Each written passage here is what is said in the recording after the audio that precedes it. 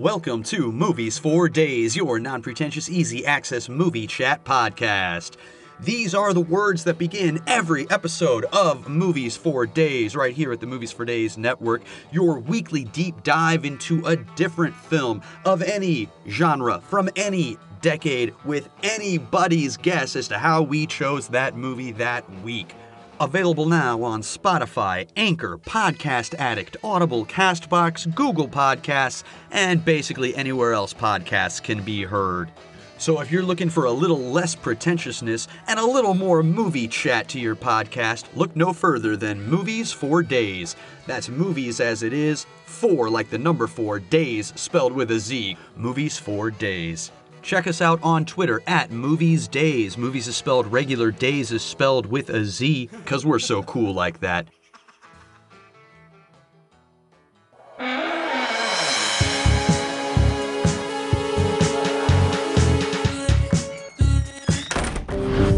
Our world is dying.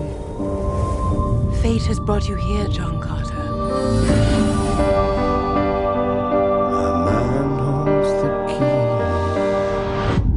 You may be the only one who can save us. Welcome to the latest episode of the podcast that wouldn't die. I'm your host, Kevin. With me, as always, is Aaron. Hello. You know, right behind you is a picture, a pillow of Nick Cage on a couch behind you in this video. And It's like the eyes are staring at me, like they trying should. to envelop me. It's kind of freaking me out a little bit. And you say these things as if I just woke up here, like it was a horror movie. Like, how did I get? Wait a minute, what's in the room? You got all these damn like plushies, like somehow you got a bunch of 6-year-olds, and then there's a sequin Johnny Cage. Not Johnny Cage. Not Johnny Cage. That's Mortal Kombat, isn't it? It is Mortal Kombat. No, what's funny about my Nick Cage sequin pillow is we've had it for like years. We bought it for fun a couple of years ago. And wasn't it from one of that family Christmas it might have been. White Elephants? It might have been. But we went and saw that Nick Cage movie, The Unbearable Weight of Massive Talent. Yes. And there's a scene where Pedro Pascal is leading Nicolas Cage through his Nick Cage memorabilia like warehouse. And there's the pillow right on the shelf. And they like look at it and Nick Cage, because if it's one of those pills where it's like if you brush it, then the picture kind of goes away because the sequins shift, whatever. Right. And Nick Cage's like, oh, and kind of rubs his face on Pedro's like, no, and like kind of rubs it back. So the face reappears and puts it back on the shelf. Oh my God, I just thought of a brilliant idea. What if you moved it one way and the eyes are closed and you move it the other way and the eyes open up? You can do all sorts of crazy stuff if you're so inclined. Holy shit. How is that movie anyway? Because it looked ridiculous. You know what? Okay. We're like, the audience doesn't know what we're talking about. But I will tell you this. It is more fun than you think it will be. Let me put it that way. It's not like just hilarious. It's not hilarious knee slapper. But for the most part, it's pleasant. It's very pleasant and enjoyable. Is it pleasant because you're obsessed with Nick Cage, or is it pleasant for non-Cagians? I think it'd be pleasant for anybody.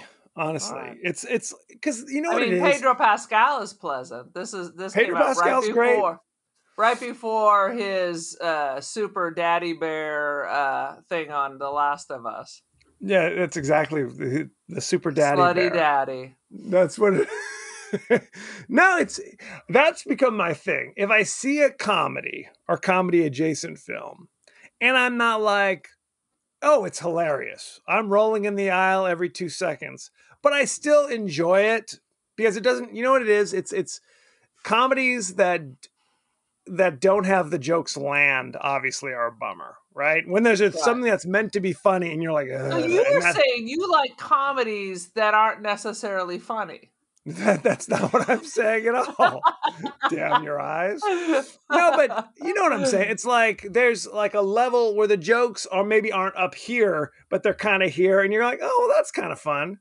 You know what I mean? Where that's kind of the level, and I think that's this movie. It's like kind of escapism.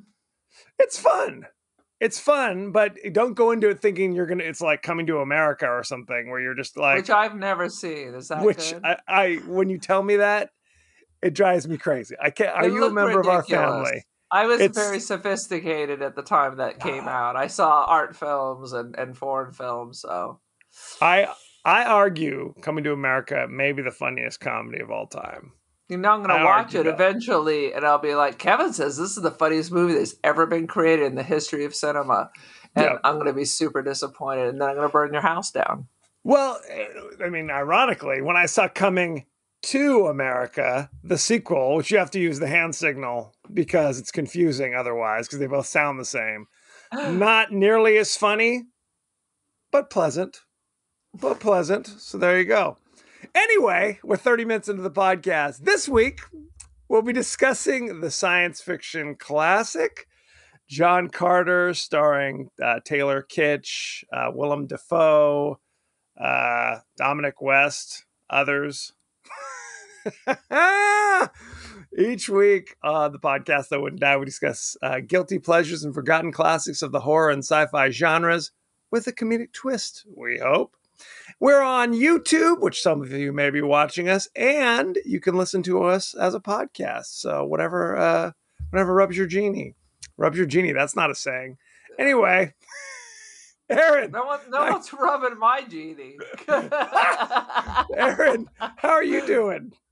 Oh my God, I'm a little tired, and I'm wearing the same outfit I wore yesterday. And this is yesterday's makeup. I just kind of did a little to remove anything. Lovely. I was a little tired. I'm a little tired. I went to see Real Toto with Fake Journey.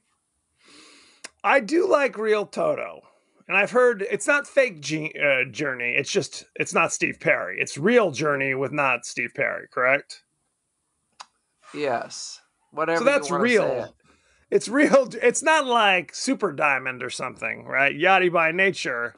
It is. It is very difficult when you lose your iconic lead singer. It is. It is. But they six without Dennis DeYoung.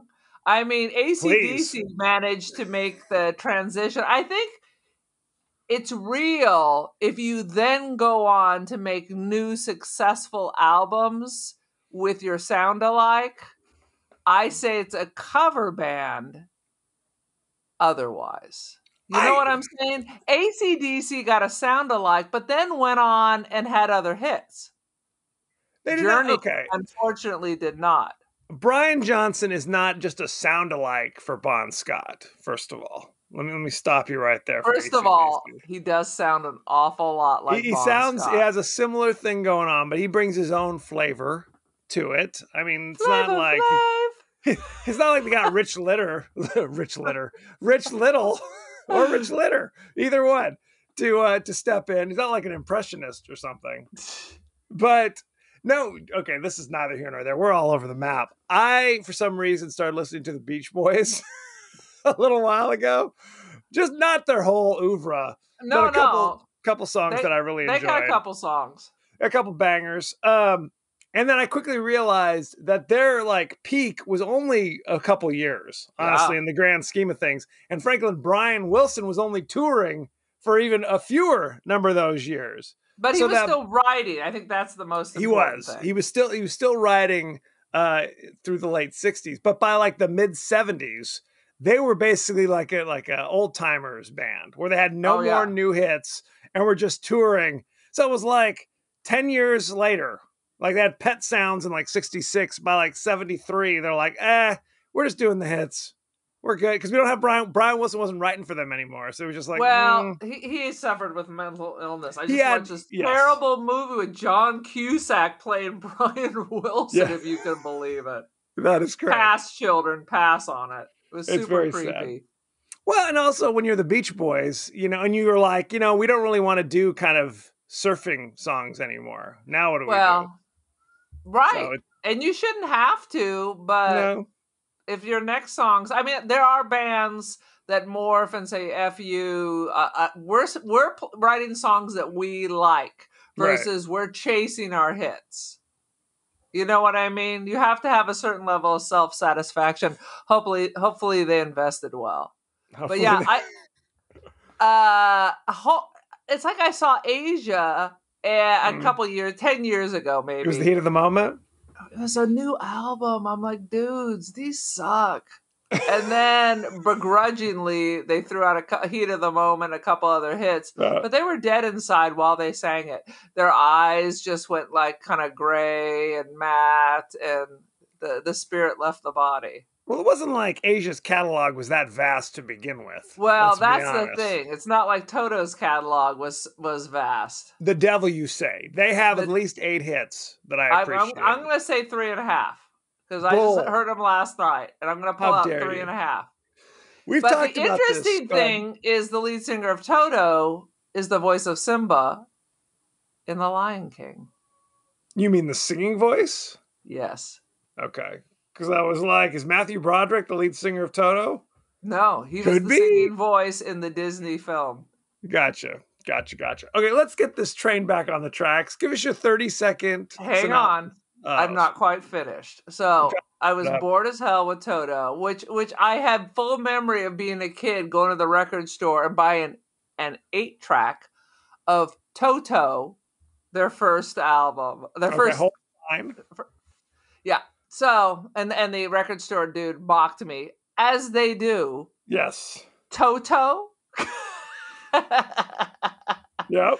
Anyway, I just want to give my 2 cents. I was not that into seeing Journey. I mean, it's just one of the most overplayed bands in the world. I love Journey. And I used to love Journey. But they were bringing their game.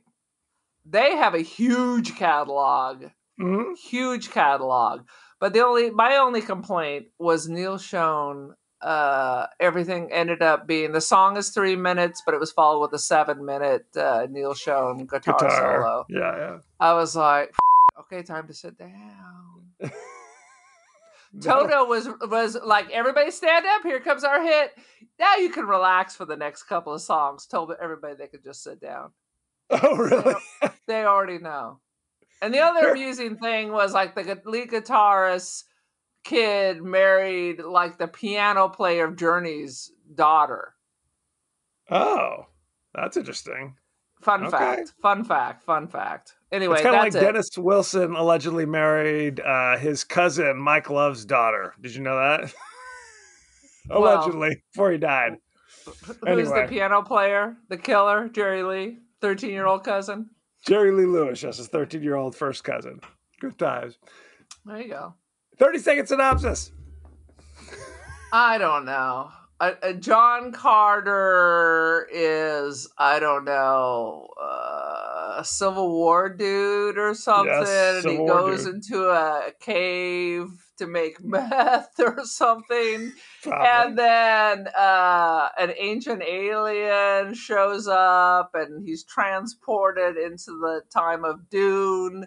And hijinks ensues, and now all of a sudden he's like a pacifist, but that ends up being like a genocide dude. He ends up from not wanting to fight the Red Men to doing a full genocide on other Red Men, and is somehow the hero, and then is transplanted back into the cave, which I'm sure is from The English Patient, where he's all old and crusty because apparently your body stays behind and you're just astral projecting. It's literally like, don't worry, darling, but no one's checking on your body. The end. That works. Now, had you even heard of this movie before? Isn't John Carter like the dude from Northern Exposure who married the chick from Nanny, I don't know, Brooke, Bo Derek? Are you talking about the actor or the character, or what are you talking about? I don't know. It's like that name sounded familiar, but I didn't associate it with this movie that I've never heard of. Okay, you're asking if John Carter is John Corbett from Northern Exposure? Maybe that's what I was thinking. The guy who's also on Sex and the City? Is that what you're saying? Yes. No. This is Taylor Kitsch, who you know from, or maybe you don't know, from Friday Night Lights. He was Tim Riggins, the tailback. Do you think I'm going to watch that bullshit? Come on, I already told you I'm a very sophisticated lady. And high school sports, Texas TV series? No. Now give me a little Melrose Place back in the day. That's a juicy bit. Taylor Kitsch it's funny because the Friday Night Lights was a very successful TV show based upon a very successful movie that came out, which I also didn't see. I know that's hard for you to believe. It's a different cast though, more or less. It was like the movie inspired the TV show kind of thing. Mm-hmm. And Taylor Kitsch was allegedly one of the breakout stars of Friday Night Lights. So there was a period right after he left Friday Night Lights where they're like, you are now the star of movies. And in the same year, he was in John Carter, and he was in a movie called Battleship, based upon the famous Hasbro board game, where he was the star of both these movies. And both these movies were colossal failures. Let me just translate this for you. You're very popular, but we're not very confident on your skills. So we're going to throw a couple pieces of shit at you. If you can make something out of it, maybe something in the future.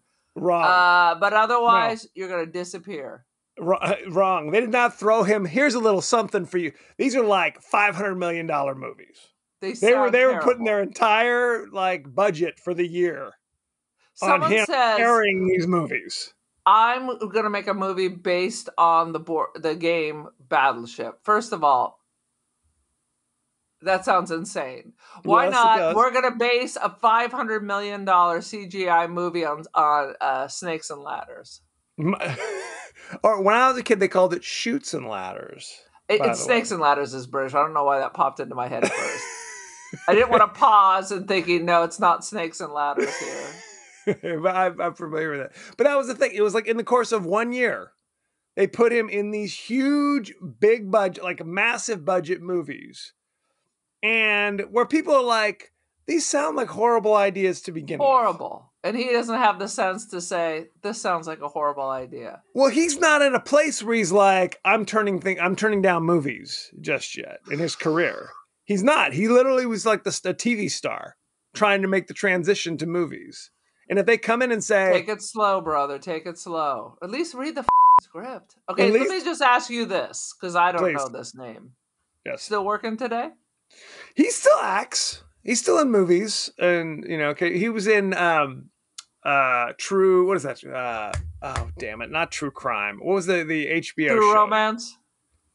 Not True Romance. True Detective. True Detective. He was in season 2 bless him. Of True Detective. And he's still acting. 10 years ago? That was 10 years ago, right? He's still acting. He didn't retire or anything, but he's not. They're not giving him the keys to the city anymore. No. Now, again, having watched, I don't say it's necessarily his fault, but sometimes you have to be discerning. I mean, sometimes you get along well with people, i.e. Nick Cage, they just keep throwing shit at you. He's going to be working. He's going to be 175 years old. They're going to wheel him in like Hannibal Lecter and still hand him a check. That is true. Like what they do with Bruce Willis, sadly. Where it was like literally, you come in, work for 2 days, you don't know what's going on, we'll give you a cool mill just to put your name on the poster. Or is this just other people making money after? There's that too. Yes, where he's basically just a puppet on a string. He doesn't need it. Well, and at this point, he can't really do anything. He can't even do that anymore. That's the sad story about that. But so Taylor Kitsch did these movies, and you can tell. I mean, John Carter, having watched this movie. Okay, let's go back. So is this based on a book or something, or a video game, or a cartoon? Yes. The John Carter series are a series of books. They're this other series written by Edgar Rice Burroughs, who wrote Tarzan. Okay. All right. So he had the Tarzan series.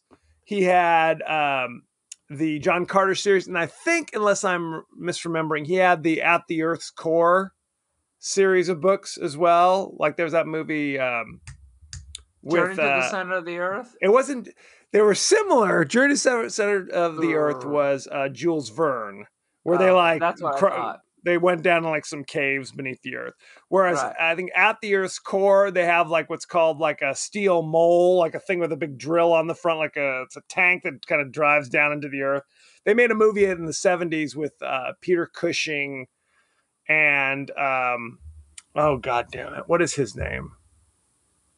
I can't remember. But there was so he wrote, Edgar Rice Burroughs, famous novelist, wrote these different series. Now he's most famous for Tarzan. And that's why Tarzana is called Tarzana, because that's where his ranch was. Tarzana, what? California. Yeah. I actually did not know that. That's a fun fact. Fun fact. Fun fact. Well, and you think, when you hear the name Edgar Rice Burroughs, you think he's British, but he's not. He's an American. Just American from 100 years ago. The hyphenated name makes you sound fancy. It's a fancy. So you had never even heard of this, is what you're saying. No.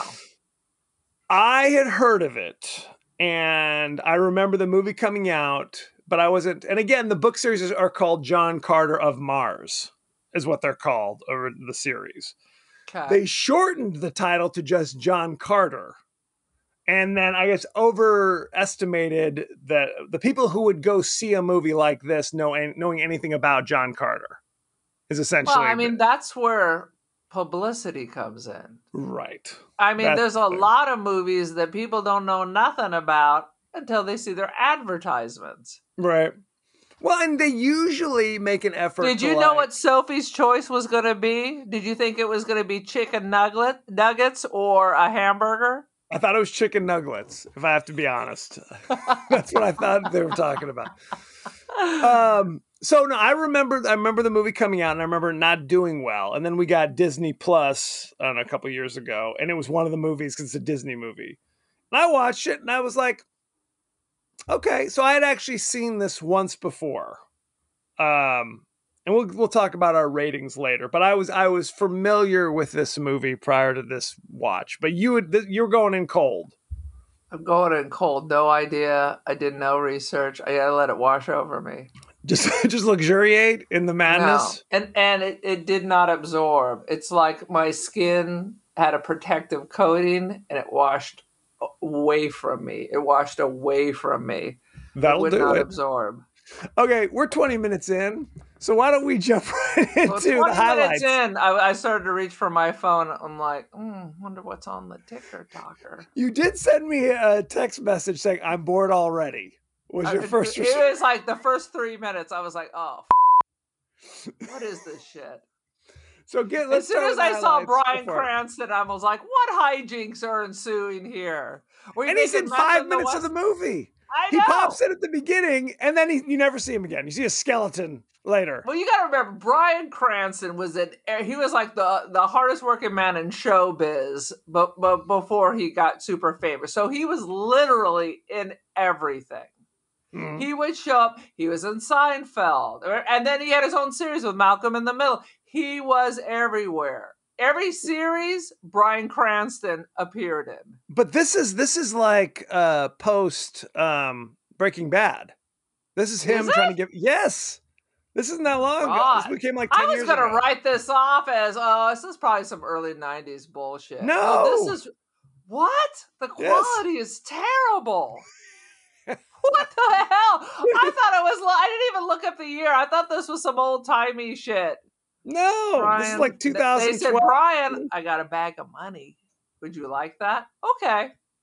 Well, and you figure, I mean, Breaking Bad was a huge show. So you figure he's going to be like a main character in this movie. Spoiler alert, he is not. That's like Psycho when the main character gets killed off. Your biggest star gets killed off in, the first 20 minutes. That is true. Poor Janet Leigh.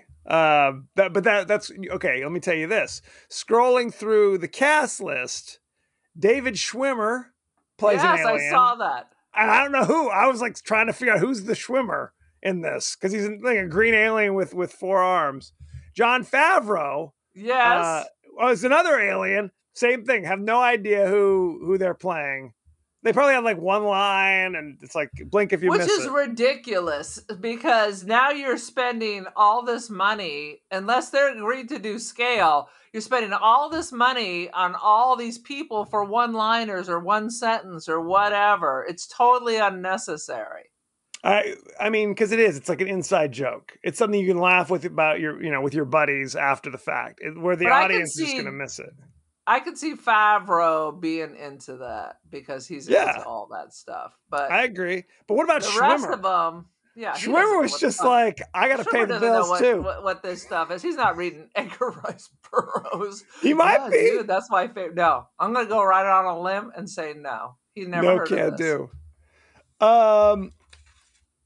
Okay, I'm going to jump right in. I found it fascinating that on Mars, breathable atmosphere, no problems at all, and all the quote-unquote human-like people all just speak English. So that's good to know. No, they gave them... No, they don't speak English. They gave him that slop. He couldn't understand the green Tark people with the 4 arms. But at the beginning of the movie, when there's a battleship where they're fighting, shooting lasers, they were already speaking English. So this is my theory, because I thought about this. Because right now, planets in front of the sun are too hot. Yes. Planets behind the Earth are too cold. Yes. So maybe we're actually not in the future, but we're in the past. So maybe there was one other planet before Mercury. You know what I'm saying? So Mars is slightly... All right, so my theory with the universe is eventually all these planets get pulled into the sun, right? It takes a long time. Where do you base this upon? Just your own weird... My personal thoughts. Okay. So my theory is that there was a planet before Mercury. So the planets are moved over one tick. And that would make Mars the livable planet. Interesting. So in my idea, then Earth is farther away. So at this point in time, Earth is too cold. Interesting. So I say they've gone back a million years in time. And that makes them speak English? Is that what you're saying? That's right. That's why English is the best. That's why English is the best. Now, did you understand why John Carter could just leap around? Well, what the idea was, but it has a different gravity, but it only affects you like the first 15 minutes you land on the planet. Well, I guess he gets to Mars and he's like unable to basically walk because his stride is so powerful it kind of leaps him forward like a frog.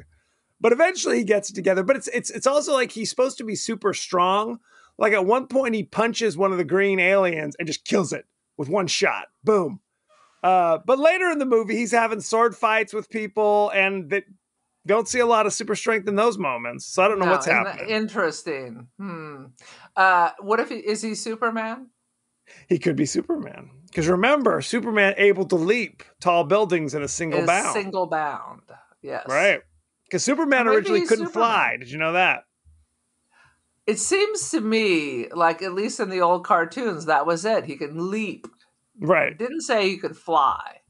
Yes, Superman's powers, apropos of nothing, have changed drastically, since his first creation. He didn't fly. Then later on, he could shoot laser beams out of his eyes and all kinds of crazy shit. He had X-ray vision eventually, but then he could change the X-ray vision just because it's like, it's X-rays. It's like radiation. Now he can just shoot like lasers. It becomes heat vision eventually. Can he just see people naked? Like you don't go look at their skeleton, you just look at them without their clothes on? Well, if you give somebody an X-ray, do you see just through their clothes and then just see their naked flesh underneath? You see outlines of boobuses and dangling bits. That's not enough. I don't want to just see an outline if I have X-ray vision. You just want the X-ray to see through the clothes. That's all I need. Everybody's just walking around naked. Naked? Well, not everybody. I want to be able to turn it off every now and again, depending on who walks in the room. Oh, sweet Jesus. There's a lot I wrote down about this where I'm just like, what the heck does this mean? Really? Because I wrote down 4 things. So that they refer to the human-like people as like the red people. Is that because they were all kind of tan? Is that the idea? What we're talking about? And that seemed to be the theme. They had red tattoos. They were wearing red things. And it's very specific because he was protesting killing of the red men back on planet Earth. Yes. And now he experiences other red men which he has no problem just doing a full like genocide with.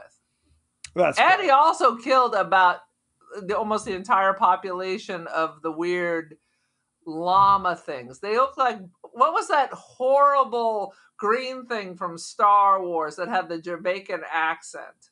Jar Jar Binks. So it's a whole platoon of Jar Jar Binks that he also massacred. Yes. Jar Jar with he didn't get his wisdom teeth removed. That is correct. Well, and that's it. Okay, look, I'm not familiar on the skills of your average Confederate soldier in World War II, but he is a master swordsmith, to say the least. I mean, he is slicing and dicing against people who have been using swords their entire life. Like he's kicking ass. He's a right. Genius. He isn't sword proof. At least we haven't established. You get stabbed, he can still get stabbed, right? But does he die in both worlds? So that's the other thing about this movie. I think in the books, it is kind of he goes into a dream and then wakes up in Mars kind of thing. So I think they were trying to astral projection. It's like it is an astral projection kind of thing. And it's Don't Worry, Darling, where you're just asleep and you're living in this fantasy world. Except here, nobody's cleaning. Well, and no one's feeding you or anything. I mean, so when he eventually goes back to Earth, he's all stiff and crunchy. You know, Bryan Cranston is literally a skeleton in the corner. Yeah. Like, how long has he been gone? Skeleton. And so, wouldn't he also be a skeleton? Yes. No one's feeding your body or giving it water. You're in a cave in the desert, probably being eaten by coyotes. Years. Yeah, yes. He was getting up like he was a cicada, and just chunks of filth were breaking like a mummy. Off of him. He was essentially a mummy. Yeah, they didn't explain all that stuff. So, good grief. It's not science nonfiction. It is. Well, and that's the thing about this movie. It's like they said they were trying to make it, because I guess the director/writer was a huge fan of this series of novels. So he's like, I want it to be as, true to the books as it is. And then people argue that it's not anything like the books at all. So who the hell knows? It makes no sense. I've never read the books, so I can't comment on it at all. Honestly, it really does feel like an older movie. I mean, it feels like, I don't want to say Raiders of the Lost Ark, but don't say that. There's no quest or anything, but I mean, that was an amazing movie. Yes, not John Carter. Not John Carter. Not John Carter. You know what this smells like as far as those kind of fake period adventure movies?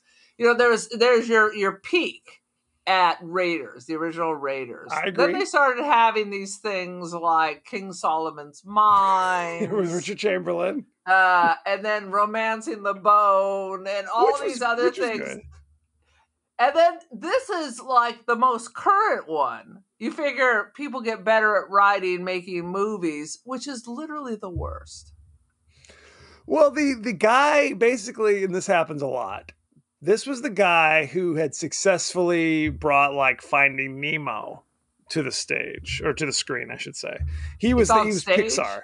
And on stage, he was he was a Pixar guy. Okay, so he was the director of Pixar. This is his first live action thing that he did, and they gave him carte blanche to do whatever he wanted to do. And that was a problem. I mean, and I'll say this, I'm not sure that Taylor Kitsch as John Carter is all that electrifying to watch. Yeah, he's kind of boring. He's not that interesting. And I don't know if that's the writing, if that's his style. You've seen him in other stuff. Is he compelling? Or did they hire him because they thought he was cute? I mean, it could be as simple as that, right? I mean, he's supposed to be from Virginia, but the actor's from like Vancouver or something. So it's like, it doesn't... Hey, knock it off, hose heads. I'm a boot. Pretty much. Take off, eh?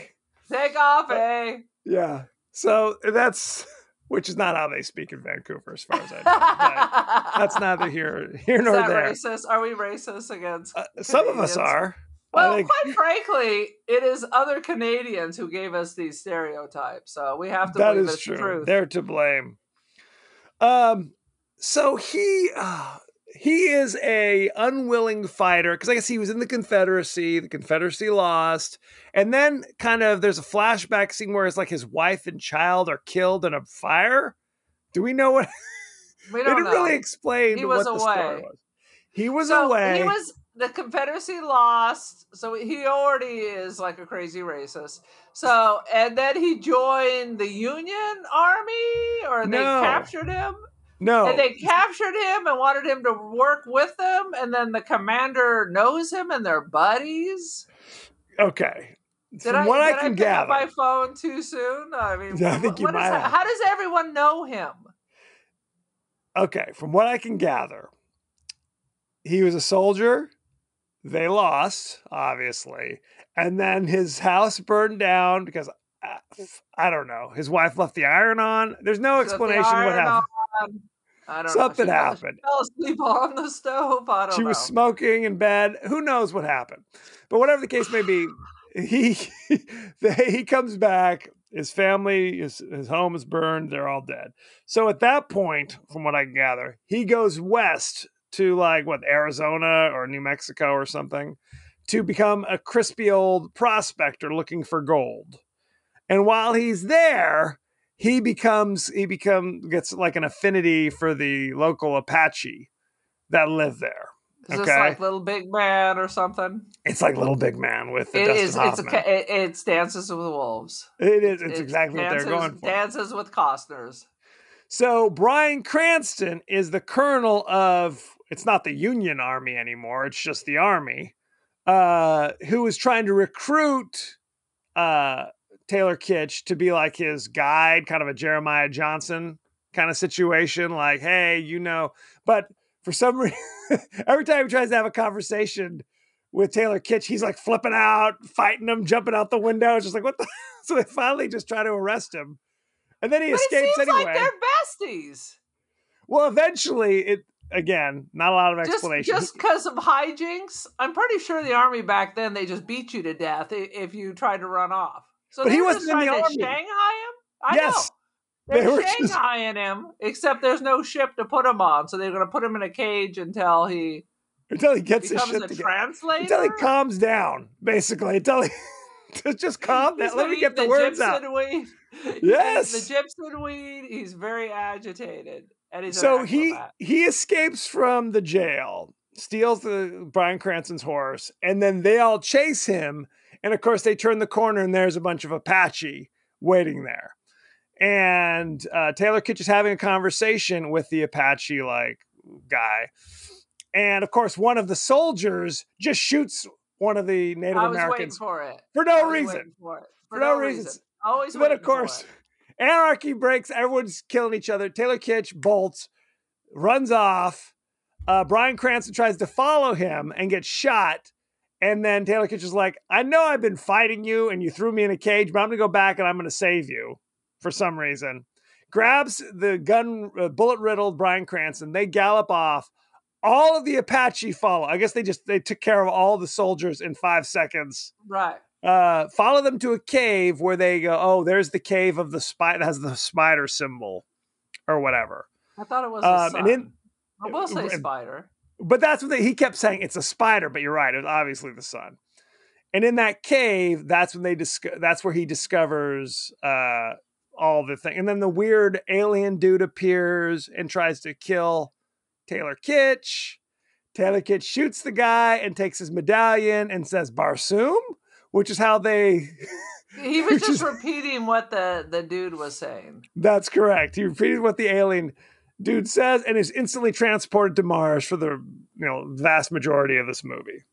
So there it is. Good times had by all.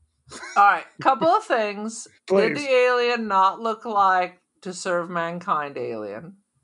Not at all. He's dressed exactly like that. They're skinny with tusks and forearms. The alien, the wise bald people. They also Jar Jar. They had big old weird heads in To Serve Man. What are you talking about?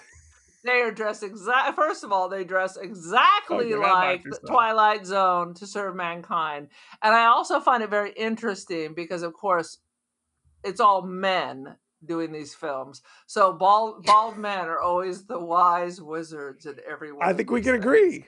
Hashtag facts. Hashtag facts. Hashtag Trump. Thank you. I didn't say that. So that, but you bring up the point. That smells like a Trump fact.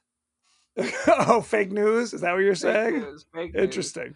But so there's a weird thing that's not fully explained, that there are these people who are immortal, who are coming down to help the bad guys. Yes, to serve mankind.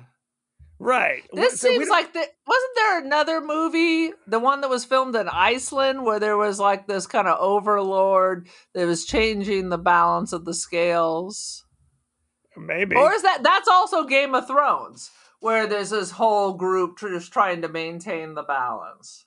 So it's something like that, but we don't know who they are or where they come from or what their ultimate goals are, other than you say like, oh, well, sometimes planets, have their peaks and then their valleys and yada, yada, yada. It was like, then why are you interfering if it always happens?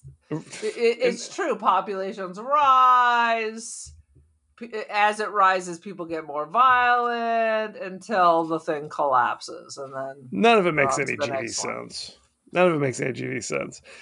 There was a bizarre moment where the green aliens find John Carter, who again can break chains with his hand. He can jump around. He's throwing people 100 miles. He's captured. How?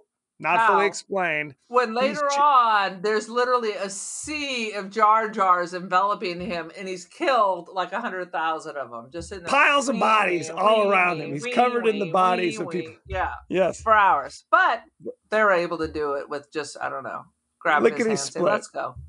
And then they treat him like he's a baby.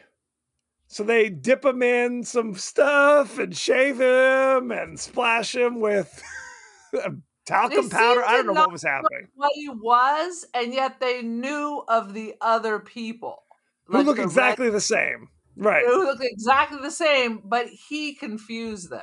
Yes, none of it makes any sense. This movie is ridiculous and madness. Now that being said, it was ridiculous, but it's also very long, so it's got that going for it. That it do. And then there's a weird like weapon that the immortal aliens give the bad aliens, where it's like just a blue web that goes on your hand and you can shoot lasers out. Is that Thanos or something? It's some kind of Thanos thing. Or is Thanos the lady who invented the machine? I can't remember. That's Theranos, right? Is that what we're talking about? Yeah.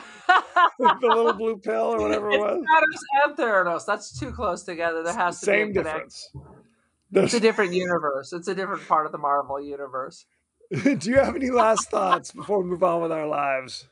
I thought there was a shitty nod to Braveheart when he crawled through the white monkey was all blue with a sword. I thought he was doing some Braveheart bullshit. He does not get a scratch in this movie. He's shirtless the entire time. He's a master swordsmith. He's jumping around. But again, it's like these movies are crazy like this. He's jumping around like Tiny Hulk in those movies. Yes. Being like the Thor movies where it's like bing, bing, bing. Like a giant flea where he's just bouncing around. But it's like... And the Tiny Hulk was much more enjoyable.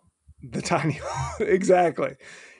He has super strength when the plot calls for it, but when they want him to struggle and not be quite so easy, then the strength seems to leave him and he's just normal human strength. Ridiculous. Honestly, the only good thing about this entire movie is the weird newt dog, which normally I don't give a shit about animals and this kind of things, but for some reason I love the little newt dog. I did like the little crazy dog. It was the only reason. Everybody else sucks. It was just bizarre and strange. Shall we go behind the scenes? Oh, please. Who is stupid who? That I don't know. While filming at Big Water in Utah, the crew accidentally discovered a 60-foot-long sauropod dinosaur skeleton. Oh, look at that. Just accidentally. That's nice. Let's see. The rights of the novels have since reverted to the Edgar Rice Burroughs estate, which is still game to try to turn the books into a successful movie franchise. Because it was not successful this time. And very sad. Financially. You know what?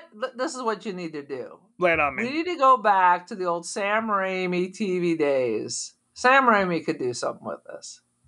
This could be anybody a could. new Xena. No, but I want a Sam Raimi redo because those were classics. Okay, that's fair enough. Let's see. Financially, the film was Campbell considered... cameo, perhaps. He's available. He is available. The film is considered one of the largest box office losses in Disney history. Even though the film performed stronger than expected outside the U.S., it contributed to Disney Studios' entertainment division reporting an $84 million loss in the first quarter of 2012. Loss was attributed to marketing. You could feed a small country with this kind of shit. There's nobody supervising what's going on. Are people watching dailies? For God's sake. Andrew Stanton, the writer-director, confessed that he wasn't too satisfied with how the movie turned out, and he confessed that part of the problems came from a first-time live-action director being drunk with power. And he's referring to himself. Exactly. In the third person. That's nice. That's always a bad sign when you refer to yourself in the third person. It was Marlon Brando in Apocalypse Now. The horror. For each of the super jumps that Taylor Kitsch performed, he was attached to a harness that allowed him to free fall at a speed of 80 miles per hour, which Kitsch apparently found unpleasant. Yeah, I bet he did. Didn't fling him into outer space because this was terrible. Edgar Rice Burroughs originally wrote these stories using a pseudonym because he was afraid he'd get ridiculed for writing such a tale. There you go. Willem Dafoe accepted the role of Tars Tarkas, which is the friendly alien chieftain, because he thought it was unrecognizable. I his went voice. To look up the cast. I didn't recognize his voice at all. No. Oh, I absolutely did. I knew that was Willem Dafoe instantly. He thought it would be interesting for him to act while wearing pajamas and walking on stilts. So that's what he had to do. Womp wah. Robert Zemeckis turned down the chance to direct this movie, saying that George Lucas had already pillaged all of that from with the Star Wars films. Basically, took all the best parts of John Carter. Oh, they thought they'd squeeze that stone just a little bit harder.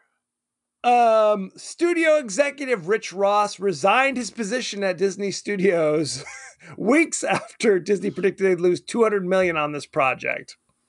So there you go. Terrible. Upon getting the director's position, Andrew Stanton told Disney, "I'm not going to get it right the first time. I'll tell you that right now." He was right. How about something a little bit smaller? They were drunk with power too. They're like, he did Nemo. He's going to make us so much money. Let's just give him the key to the castle.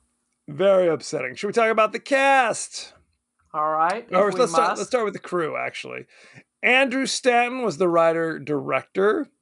You know him from such things as WALL-E, Finding Nemo, Finding Dory, A Bug's Life. He did basically a ton of the Pixar films that were so successful. I guess that's why they felt, hey, we can just pass along the torch to you, big guy. I mean, this could have been animated. Yeah. Oh, yeah. Okay, let's talk about the cast. Taylor Kitsch played John Carter. You know him from such magnificent films as X-Men Origins Wolverine, John Carter, no, Battleship, no, and 68 episodes of Friday Night Lights. No. Okay, so he's a stranger to me. No. I can put him in my car, look at him before dialing 911 and have no clue. Lynn Collins played Deja Thoris. It's interesting because she has like black hair and dark skin in the movie. She's a blonde-haired, blue-eyed woman in real life. So that's always interesting. Yeah. You know her from X-Men Origins Wolverine, John Carter. She played Portia in The Merchant of Venice, and she was in the number 23, the weird movie with oh crap, what's his name? Jim Carrey. Oh God, I hate Jim Carrey. I hate Jim Carrey, except Eternal Sunshine of the Spotless Mind. That's a good movie. Genius. It's genius. And I did, for lowbrow comedy, I do love the original Dumb and Dumber. It was so, I almost said something that's inappropriate, but it was so stupid. It made me laugh. Let's see. And usually that kind of stuff doesn't make me laugh. Willem Dafoe played Tarkus, one of the friendly aliens. He was in Spider-Man. He was at Eternity's Gate, The Florida Project, and The Lighthouse, which I've actually heard a lot of good things about. So and the Wes Anderson classic, The Life Aquatic. He was. Yes, Samantha Morton played Sola, the daughter of the alien chieftain who's like hanging out with him the whole time. You know her from all sorts of stuff. Hang on, some stuff. She was on The Walking Dead. She once pumped gas over at the Costco. That is correct. She was once seen eating some Takis. Where do I? She was Agatha in The Minority Report. She was in The Messenger. She was in Cosmopolis, Synecdoche, New York. She was in. You saw Minority Report, didn't you? I saw it on the plane finally, and then I fell asleep. She was the main prophet or oracle or whatever that Tom Cruise is running around with. Yeah. And she was on The Walking Dead. She played the leader of the people who wear the zombie faces all the time. So good times. That. Thomas Hayden Church. Thomas Hayden Church played Tal Haggis, I guess is his name. He was the alien with the tooth that was broken off, who was always challenging the other leader. Oh. Strangely enough. We're going to refer to them as the Jar Jar. The Jar Jar with the broken tooth. He was... Nemesis. You know him from Sideways, Spider-Man 3, Wings. Spider-Man No Way Home. Wings, absolutely. I loved Wings. I thought Wings was so great back in the day. Until he left, frankly. Let's see. Dominic West played Sab Than. He's been in a ton of stuff. What's funny is he was like the hero when he was on The Wire. But every movie I see him in, he's kind of the sleazy, slimy villain. You know him from... I only watched one episode of The Wire. That's as far as I got. It's great. He was 60 episodes as Jimmy McNulty on The Wire. He was in Chicago, The Forgotten, Tomb Raider. He was in Chicago, the musical? Yep. Who did he play? Fred Castley. Does that mean anything to you? Yes. Oh, I know you're talking. So he was in Something About Mary. No. Isn't that him? No. Oh no, I'm thinking of somebody else. They do look similar though.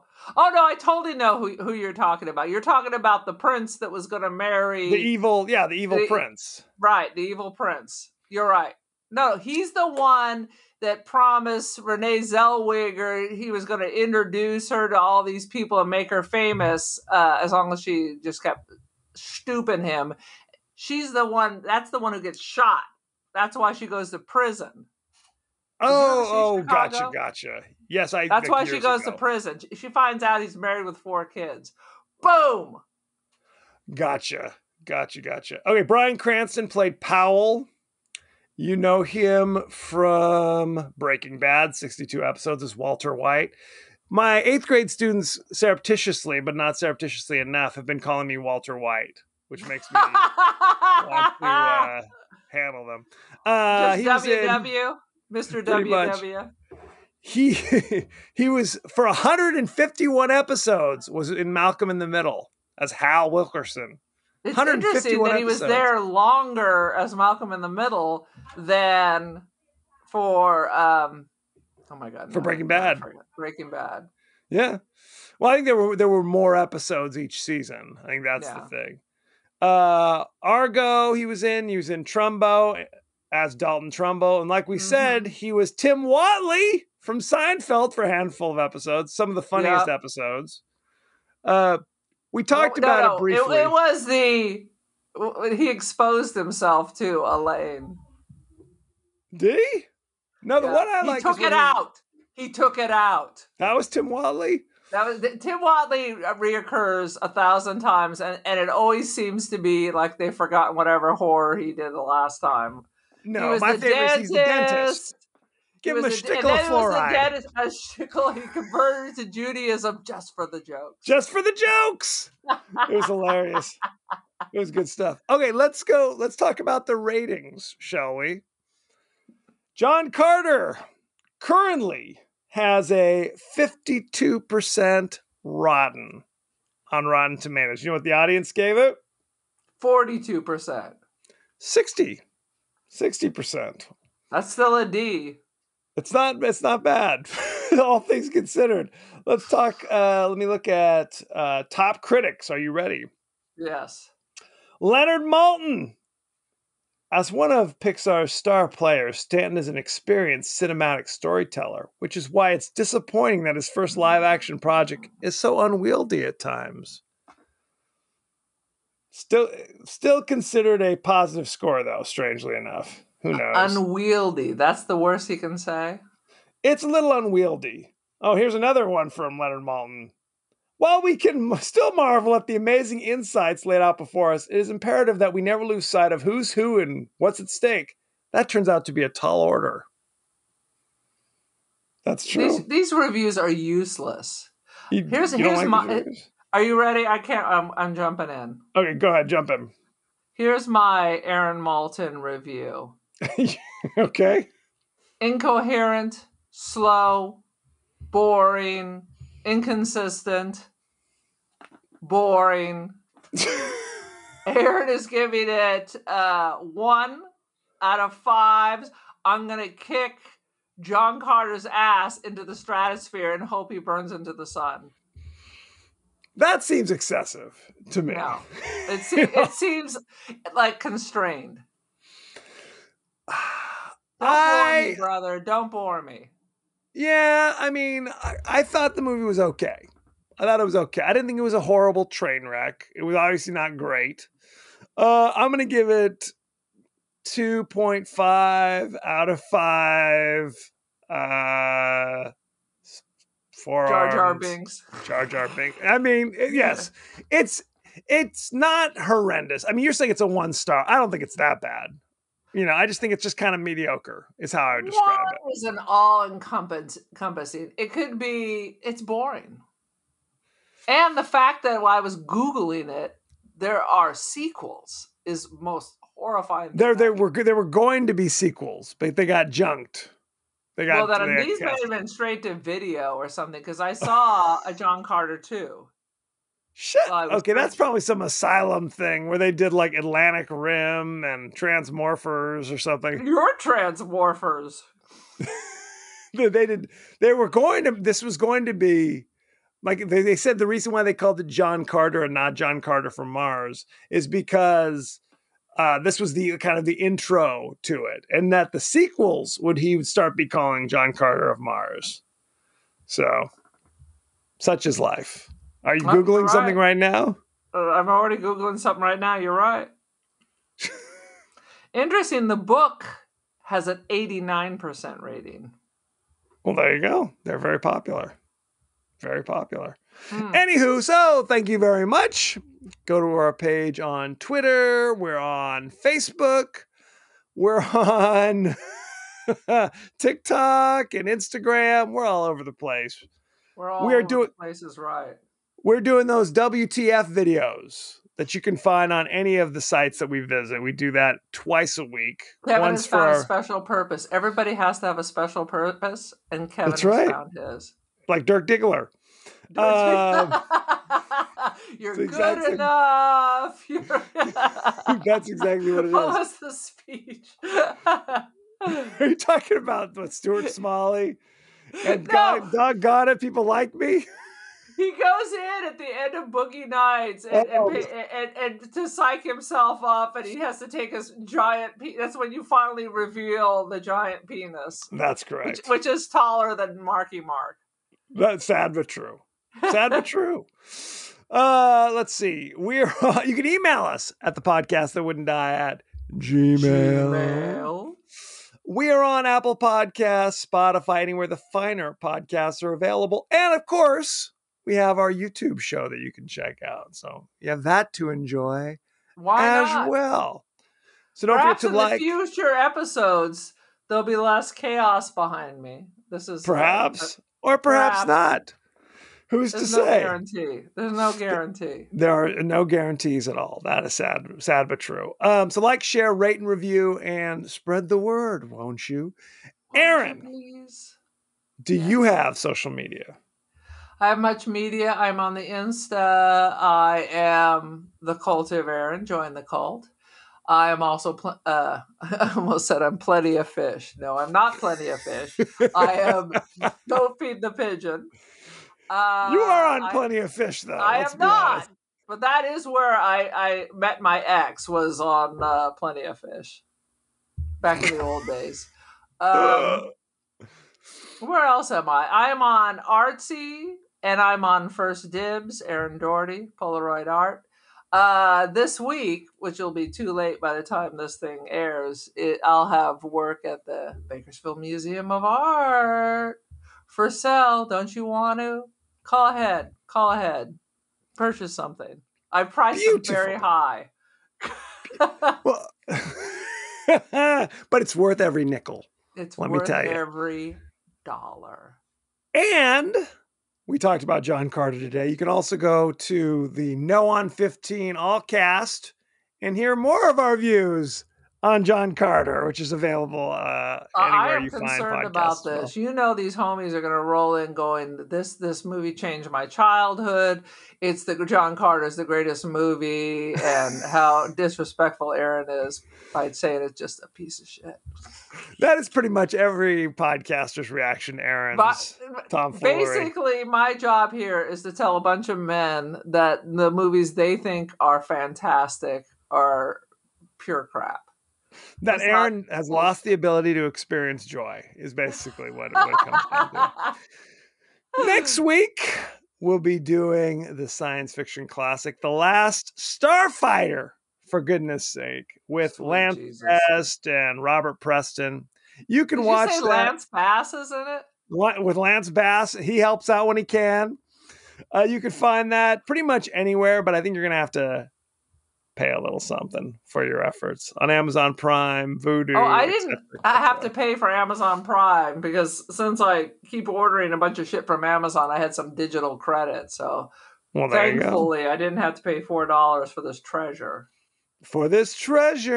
So watch The Last Starfighter and send in any favorite scenes, favorite quotes, comments, or questions, and we may talk about it on the show. So thank you very much, and be well. Bye, babies.